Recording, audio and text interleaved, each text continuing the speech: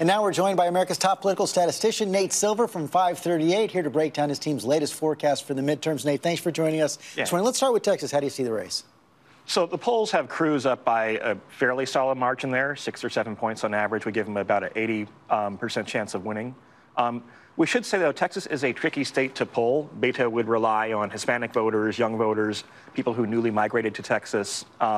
If every eligible voter in Texas turned out, that could be a very close race. If not, you can see him getting 47, 48%. You need 50 to win, and it's still a very red state. We're going to be seeing that number 80 a lot from your forecast today. Yeah. Let's look at the overall Senate forecast. We're in the 80 zone with a lot of stuff. Let's look at the Senate forecast.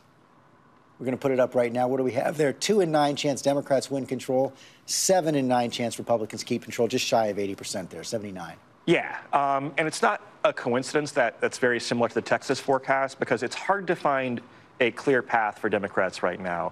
They have to win one of Texas, Tennessee, or North Dakota. All behind right now. And they're all behind in those races. If you are to have a very good turnout again, then they're not so far behind where it's hopeless, and that's where, the 20% is a real tangible probability. But there, the Senate's a very race-by-race driven forecast, and those races that looked like toss-ups before and have shifted into what we call the lean Republican column, meaning that they have to kind of sweep all the toss-ups Democrats and then win one of these that look a little bit difficult. So you probably need polls to be off overall in the way they were, for example, in 2016, where they just beat their polls across the board.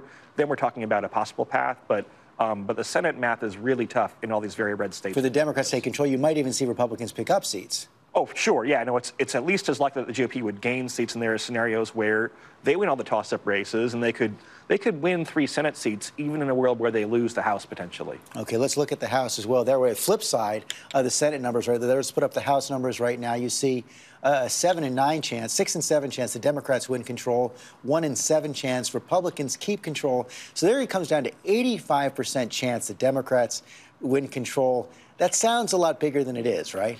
Yeah, look, I mean, if you were running a business and I told you there's a 15% chance or a 20% chance that your key supplier won't make its delivery, you would treat that as a very tangible, real-world risk, and you would do things to hedge against it. The thing about the House is that you cannot circle 23 districts where you say, oh, I know for sure Democrats will win these. Maybe 10, 12, 15 look very likely. However, you have a field of maybe 80, 90, 100 potential pickups.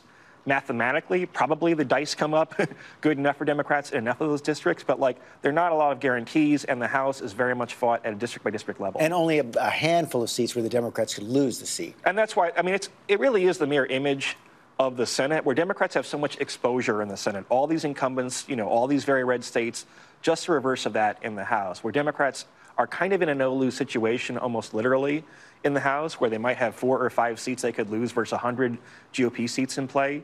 Not a lot of guarantees, but that's why we show a very wide range, anywhere from a 20-seat gain if Democrats have a disappointing night, which is not quite enough, up to 50, 60 seats if the turnout is very high. What are the biggest X factors that increase the uncertainty in your model?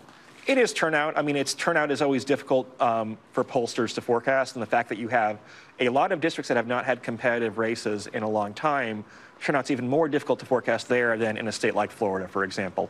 And we have 2 weeks to go. I would not put it past us for us to have another October surprise or two in the era of Trumpian news cycles.